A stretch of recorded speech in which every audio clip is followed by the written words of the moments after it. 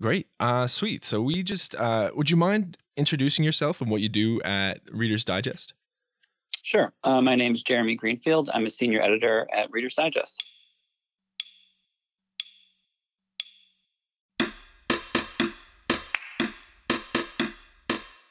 Today is June 1st, Wow.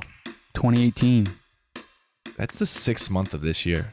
It's also the month we graduate from college. Yeah. It is. Well, we did something this week. So this week on our Good News episode, we talked about Reader's Digest Nicest Places in America. And I found this story by our RSS feed. That's something we use to collect stories. And we have the Good News Network as one of our sources on there that we get stories from. And they highlighted a place where good things were happening, and it referenced Reader's Digest Nicest Places. So I just reached out. Connor went on a hunt. Yeah, I sent an email on Tuesday, released the episode Wednesday, and already by Thursday at 10 a.m. we were on a phone call with Jeremy. Yep, in the bedroom studio. Yeah.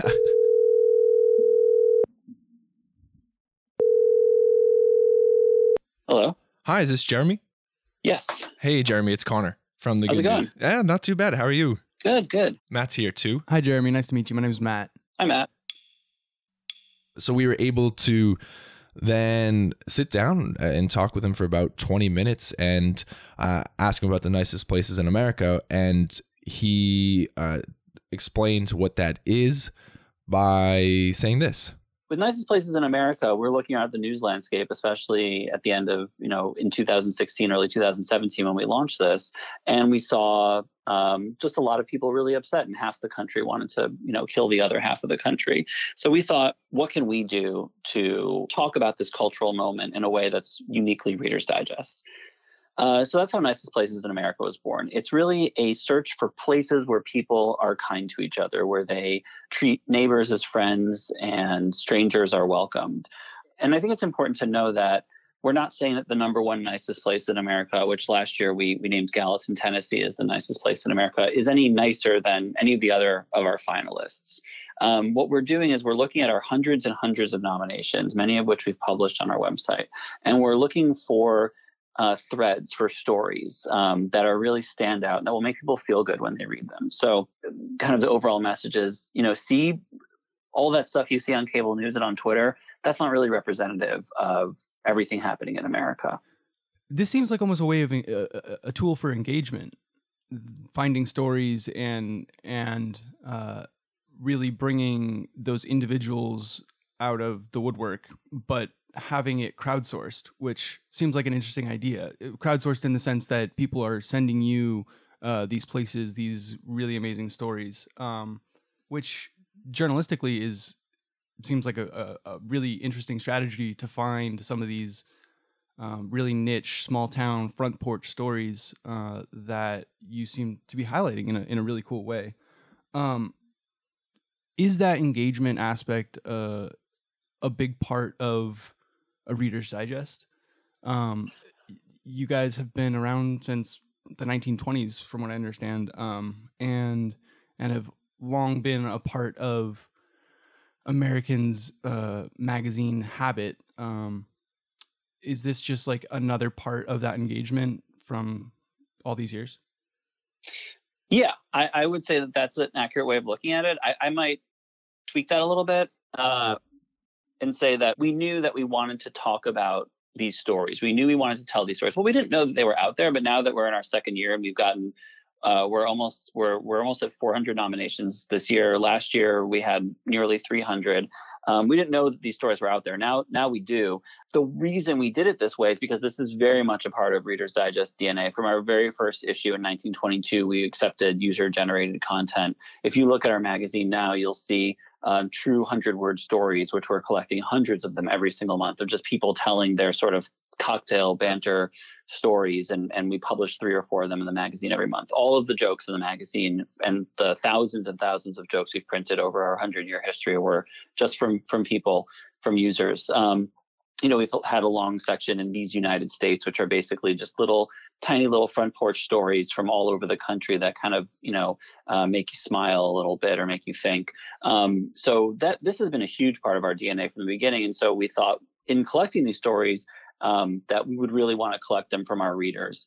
Once we've collected the stories and then we've read them and we publish some of them, when we're considering places for finalists, we do our own reporting. So last year, we considered about 40 of the 300 places that were nominated, and we took a really strong look at them. And we had to, verify that the stories that people told were true.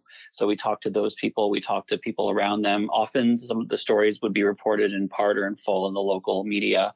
And then B, we wanted to find, more stories that would either support that this was one of the nicest places in America or undercut that theory. Because we wanted to make sure that when we came out with that 10 finalists, that none of the places were places that we didn't know something really terrible about, that we missed something on.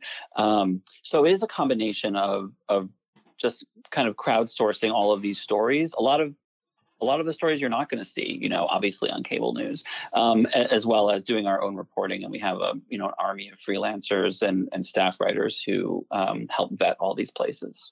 So you talked about it a little bit before, but what are the common traits that you see in these places that really stick out, that make them be considered for nicest place? Yeah, that's a great question, because that's kind of one of the big things that we've learned is that there are the places that are on our finalist list last year, they're representative of lots of other places. So I think the first one is that there are tons of small towns all over America that are extremely close knit. When something bad happens to someone in town, everybody pulls together. When a tragedy strikes the town, everyone kind of circles the wagons to help fix that strategy. And there's a tremendous amount of empathy there within the town for the people in it.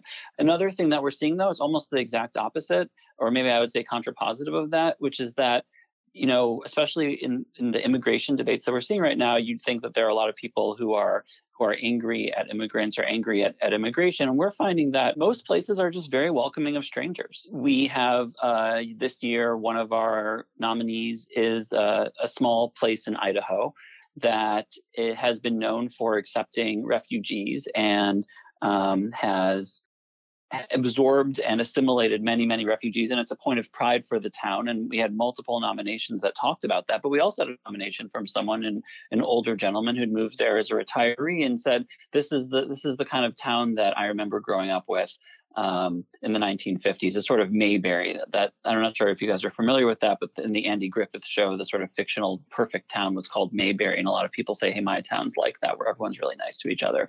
So when something like that can coexist in the same town, a place that's really welcoming of strangers, but also makes people who want to hold on to something familiar feel really welcome also, and that's a really special place to us. So those are two big things that we see. Another one that we see is that kids. You guys were probably more recently in high school than I was, but high school in America can be a really brutal place. But you hear so many stories of that actually just not being the case. I think we tend to focus on things like bullying and people are not unhappy in high school, but kids in general are very, very kind, and they're doing incredible things all the time to be good to each other. One of our finalists last year was a high school in Texas, Pflugerville, which just is such an emblem of the kinds of good things that high school kids will do when you basically leave them to their own devices. And I guess one last trend that I would point out is, a lot of people say that new digital tools are pushing us apart, that everyone's fighting on Twitter or, Instagram has this bad effect on people. But we're finding a lot of nominations where, say a neighborhood in a big city becomes a really tight-knit community through Facebook or through Nextdoor, which is a kind of like Facebook for neighborhoods.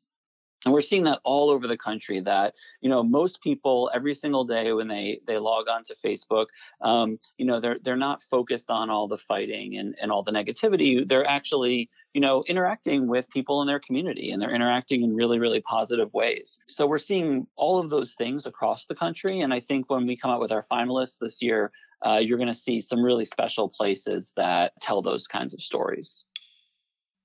So we joked about on Good News, whether or not the places we grew up would be the nicest places to live.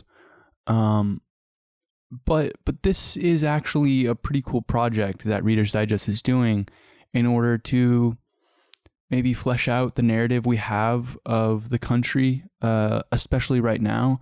And I do want to take a quick pause and just kind of differentiate this from a lot of the parachute style journalism that happened after the election took place.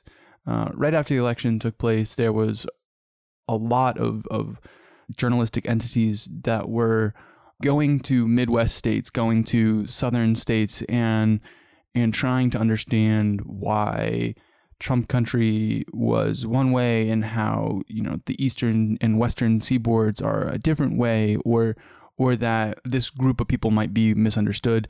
And I think that this is different in that they're doing the reporting, but they're also sourcing these places from the individuals that live there. And I think that his little spot about Mayberry and also the same community being, very Facebook literate and having community online, I think that speaks to a new growing demographic of American town, American community that may not be as polarized as we think it may be. Yeah, and I, going back to the episode we released on Wednesday, made that joke about, it's about the people, it's not about the location. And talking with Jeremy, the big thing was that this what they're doing is about the people. The people make the place nice. It's not that it's the nicest homes or the nicest stuff. It's the people in the community that is nice. And I just think that the parallels between what the Reader's Digest is doing with this and what we do with our podcast are so similar. We're just trying to not necessarily put out a different narrative, but say, hey, this narrative is a part of what's happening in the news. This is happening at the same time that all those other negative things are happening. And we're just trying to show a better picture of the world, of the United States. More complete. It's not a facade. It's not something that's put up so that you're distracted by something else. It's just recognizing that both these things can coexist at the same time. For the contest information, we'll send it back to Jeremy. So June 5th, nominations close. You can go to rd.com/nicest to nominate. June 19th, we'll be announcing the 10 finalists, and there will be a voting period that will last about 3 weeks. And then in early October, our November issue hits newsstands, and then at that point, our Nicest Place in America will be revealed. So this whole interview was a lot longer than you just heard, and we'll be able to hopefully integrate other parts of it later on into different podcasts, because we got to talk about, if comedy is funnier when people are mean, or like the nature of New York City and how nice people actually are there. New York City? The nicest place in America? What? We got to hear so much, and hopefully we'll share those pieces later on. But we'll leave you with this succinct version of the Reader's Digest contest from Jeremy.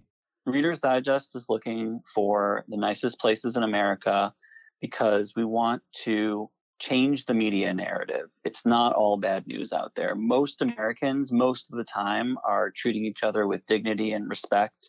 Most of the time, neighbors are friends and strangers are welcomed, and we want to tell those stories. That's the same goal we have. So it's just incredible. And we're really glad we found this and can share it. And we really appreciate your time sharing. Well, high five all the way across the country from Oregon to New York.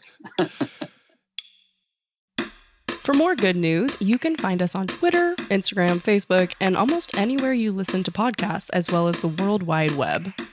Goodnewsapodcast.com. Renovations to come.